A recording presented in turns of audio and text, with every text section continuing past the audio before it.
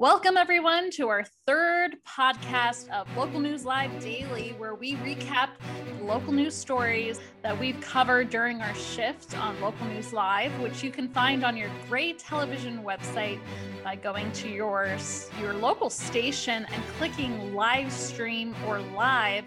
And when that station is not in a newscast, you'll be able to see us, and we'll be streaming the most compelling live events happening across the country.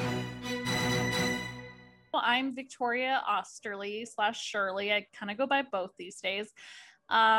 Is Nick Lawton, who goes by Nick Lawton most days. Am I right? Yeah, most days, but pretty much every day. That's his only name. Yeah. All right, so Nick, let's have you kick us off. We're going to cover two main stories today. We had two huge stories during our shift, so I'm going to let you kick off the first one. Right, obviously we're going to be dealing with yet another shooting having to do with an unarmed African-American person at the hands of police. But this one happened back in April 21st in Elizabeth City, North Carolina. Andrew Brown Jr. was killed back then by deputy sheriffs as they were executing a search warrant on his Perry Street home in Elizabeth City. Again, that's in North Carolina. Well, today we got the district attorney, Andrew Womble, who officially came out and said that the three deputies will not be charged in the shooting. The results of their investigation showed that it was justified. Now, in a statement hours after that decision, attorneys for Andrew Brown's family said Womble is, quote, trying to whitewash an unjustified killing. And I'm going to read you just a portion of this statement that comes from one of their attorneys, Ben Crump, who also represented the family of George Floyd. Now, part of the family's statement reads, quote, "We demand that the court release the full body cam video and State Bureau of Investigation report that will help shed some much needed daylight on this case and bring a small measure of justice to this family and this community, because we certainly got neither transparency nor justice today. We request that the Federal Department of Justice intervene immediately." Now, when they're talking about the video, DA Womble played the video from multiple police body cams during the news conference this morning that we covered on our show, Victoria. We basically aired the entire hour and a half news conference in its entirety. And the DA said those videos show that the deputies clearly ID'd themselves to Brown, who refused orders to stop and drove his car directly at one of the officers. Womble said Brown's actions back on April 21st caused deputies to believe it was necessary to use deadly force, because the DA said Brown was using his vehicle as a deadly weapon and that the deputies were directly in the path of Brown's vehicle. But Womble said he won't release the body cam video of that whole confrontation. However, portions of the video he showed in that news conference were broadcast by, again, our great TV station, WITN, based in Greenville, North Carolina. And I remember something I want you to chime in on, Victoria, that one thing that struck the both of us as we were carrying that entire news conference live. Again, it went on for an hour and a half. He took a lot of questions from reporters, but he also seemed very, what's the word I'm looking for? Stiff in his refusal to release reports and the full video. Yeah, absolutely. And he really emphasized, once a reporter asked him whether he was going to release his investigation, the actual documents, he emphasized that investigation was not public record, that nothing in his office is public record, and he would absolutely not release anything. And, you know, that varies state by state. Different states have different public records laws. And I know specifically I can comment on Virginia's public record law. They have what is called a criminal file. And essentially whatever is in that file is locked and not public record. And there are very few exemptions. And I'm not completely familiar with the public record law in North Carolina, but actually Ryan Pierce, he did an interview with one of the investigative reporters, Nick Oshner, from WBTV out of Charlotte, North Carolina. And we can actually post that audio as a bonus podcast because I'm sure he is plenty versed in the open records laws there. But yeah, the district attorney said the only reason why he was sharing the findings of his investigation and sharing the video and screenshots of the incident is because it was such a high profile event. And he, someone asked him, how are you able to show us this video right now? Did the judge give you permission? Because as we've discussed in a previous podcast, it takes a judge's ruling to release body camera video in North Carolina. And he said that he wasn't releasing it, he was displaying it. And he was displaying certain clips and explaining what those clips were. But before he showed that video, he showed screenshots. And a journalist asked him, saying, the moment where the district attorney said an officer was almost run over looked a little more dramatic in the screenshots than it did in the actual moving video. In the screenshots, it looks like that officer was about to be hit. In the video, it happened so fast, it doesn't look like the officer had a chance to be hit. So the journalist was asking the difference between the two versions. And essentially that district attorney said, this was our conclusion. We felt like the officer was almost hit with the car. So yeah, he took questions for quite a while. And he looked agitated at times. He looked almost nervous at times, but he stood there and answered several questions. So that was interesting to me, that someone who wanted to emphasize how locked up the investigation would be and the video would be, he was, able and willing to answer as many questions as he could. So that was notable to me. Another question that a journalist asked that I thought was interesting was, she noted that the protesters could be heard from the outside of that building, as I'm sure the protesters were getting winds that they had ruled that this was what they believe justifiable, so that the officers would not, or the deputies, would not be charged. And so they heard a roar of protesters from outside, and the journalist mentioned that to the DA and said, obviously, it sounds like some people aren't happy with this. So what would you say? What is the recourse for people in the community that are not happy with this finding? And he said, simply the ballot box. And, that again is because the district attorney is elected in that state. In other states or other communities, district attorneys are appointed. But in this case, he is elected. So he essentially said, if the people don't like what he's doing, they can vote him out. Yes, obviously this is going to be something that is far from over. We stayed in contact with our great station WITN throughout the day, but we didn't have any new breaking live shots happening or anything. So they said they were just going to continue to cover it throughout their newscast the rest of the day. If you want to read this full latest information for yourself, you can find this story on WITN.com. Again, that's WITN.com. They also provide a lot of context for you over there so you can see what happened at this point, how we got here, how the case is progressing.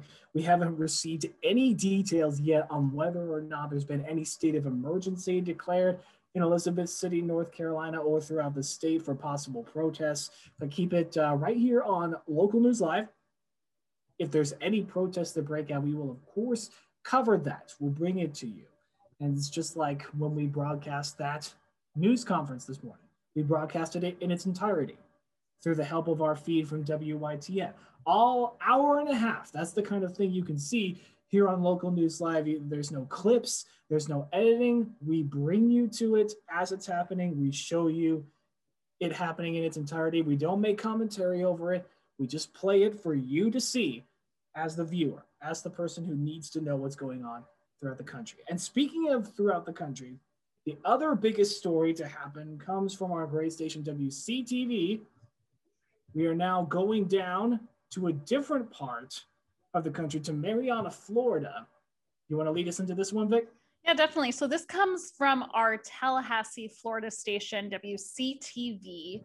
They have been doing an excellent job following the trial of former Jackson County Deputy Zachary Wester. Emma Wheeler has been the primary reporter covering this trial. It's been going on for a couple of weeks. We brought this to you several times on Local News Live.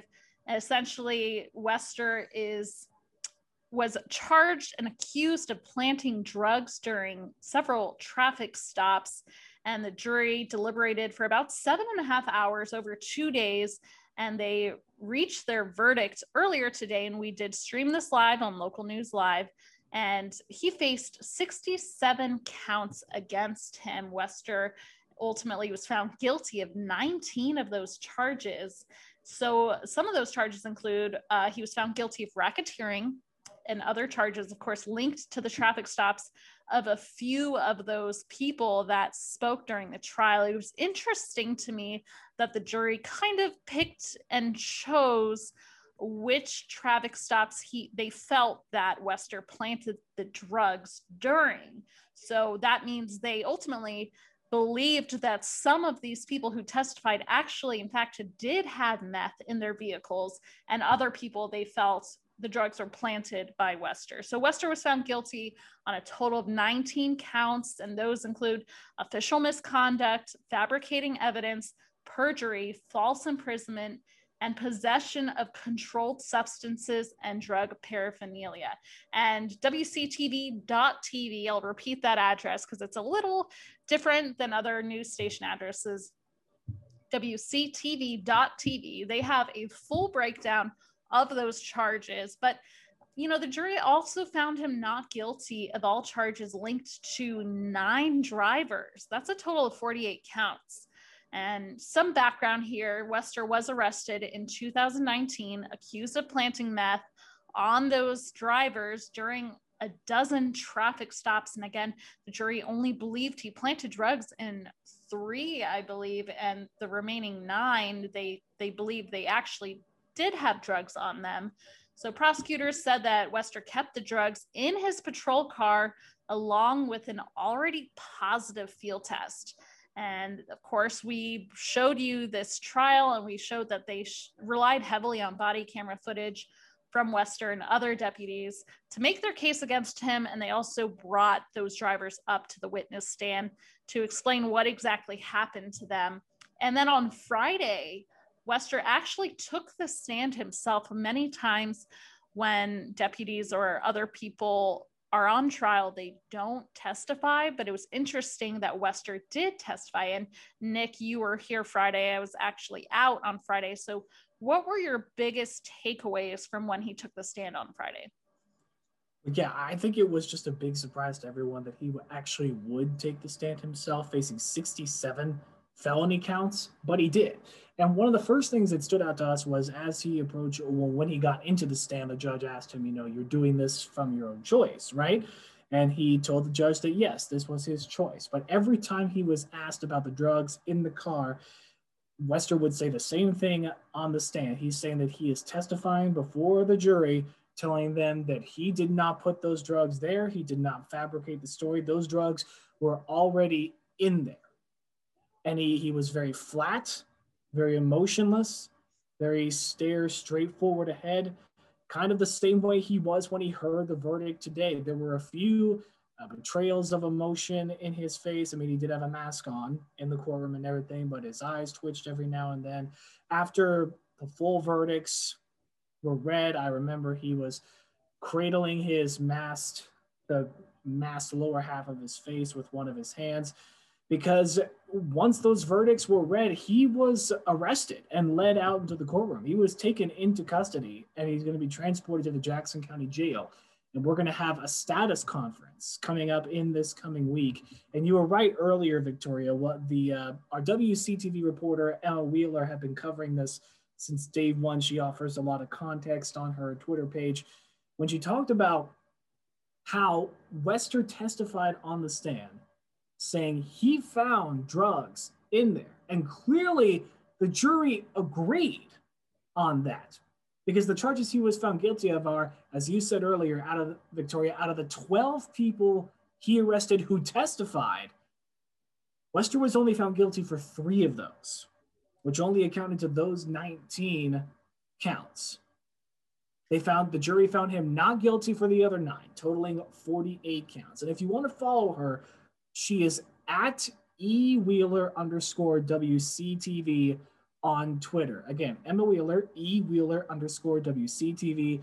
You can go over there, give her a follow for more updates from the case, as well as more news being covered by our Gray station there in Tallahassee, Florida, WCTV. So where we go from here, obviously, got that status conference coming up this coming week. And also we've got our Gray station there, WCTV, reaching out to Wester's defense attorney for comment. They're also trying to get a comment from Assistant State Attorney Tom Williams, who prosecuted the case. And the judge before he released the jury, the judge was very quick to remind them that they are not obligated to discuss the case with anyone at all. And he brought up the media specifically. So we don't know if any of our reporters there are going to get a chance to interview one of the jurors, possibly now, possibly later. But obviously it goes without saying, Victoria, that, you and I have covered our fair share of misconduct in police departments across the country. And this definitely goes down as one of the most unique cases. Oh, certainly. And I do want to mention, so while you were talking, WCTV.tv, they actually have the video of the verdict being read on their website on this article. And I'm watching it because it is hard to see Wester's emotion behind that mask, but you can see his chest rising very rapidly. So you can see that you could tell his heart was beating pretty fast and he was having some shallow breaths. And yeah, I can see his eyes kind of twitching and blinking a lot. He seemed pretty stunned and maybe in disbelief. And when the judge read that he would be taken into custody, when he stood up, he almost seemed a little confused. He put his hands behind his back and then in front of and then in front of him. And it does look like he's kind of fighting back emotion. It's, again, you can only see half his face, but very interesting reaction there, especially considering you said that, and he's blinking pretty hard. So, an interesting reaction, especially considering you said how stoic and listless he was during his testimony on Friday. But I do want to give a shout out to Emma Wheeler, not only for covering the trial and keeping everybody updated with her tweets, but she also was the pull camera. It seems she was behind the camera today in the courtroom, doing a great job there too. You got to give a shout out to the one-man bands, to those multimedia journalists who not only are tweeting, reporting, manning the camera, doing also everything, looking presentable during the live shots, but also presenting that information during the newscast. So shout out to Emma Wheeler, 5 stars all around. Great job covering it. Well, those were our top 2 stories we covered. Do you have anything else you want to add, Nick, of any news that happened today? No, I think those are the 2 biggest stories we had our hands on today. And again, you can see stories like this for yourself happening in real time, unedited, unaltered. We're just presenting the news to you as it happens, thanks to our great TV stations across the nation. Now, how do you watch local news live? That's the plug. Here's the call to action. Well, you can find us on any great TV station's website across the nation. And you can find your Gray TV stations by logging on to gray.tv. They've got a great interactive map there where you can pull up the Gray TV station in your area. Maybe you didn't even know you had one. So you can go to their website, and usually on the top bar there on the homepage, they have a live option on there. And when you click on that, we will play for you, assuming that that station is not already in their own local coverage or doing any breaking news streaming. You will see us. Victoria and I are on from 10 a.m. to 3 p.m. Central Time, 11 to 4 Eastern Time. I'm not going to do the other time zone Yes. off my head because I'm just going to embarrass myself. But we do have teams reporting live news across the country starting at 6 a.m. Central Standard Time to midnight Central Standard Time.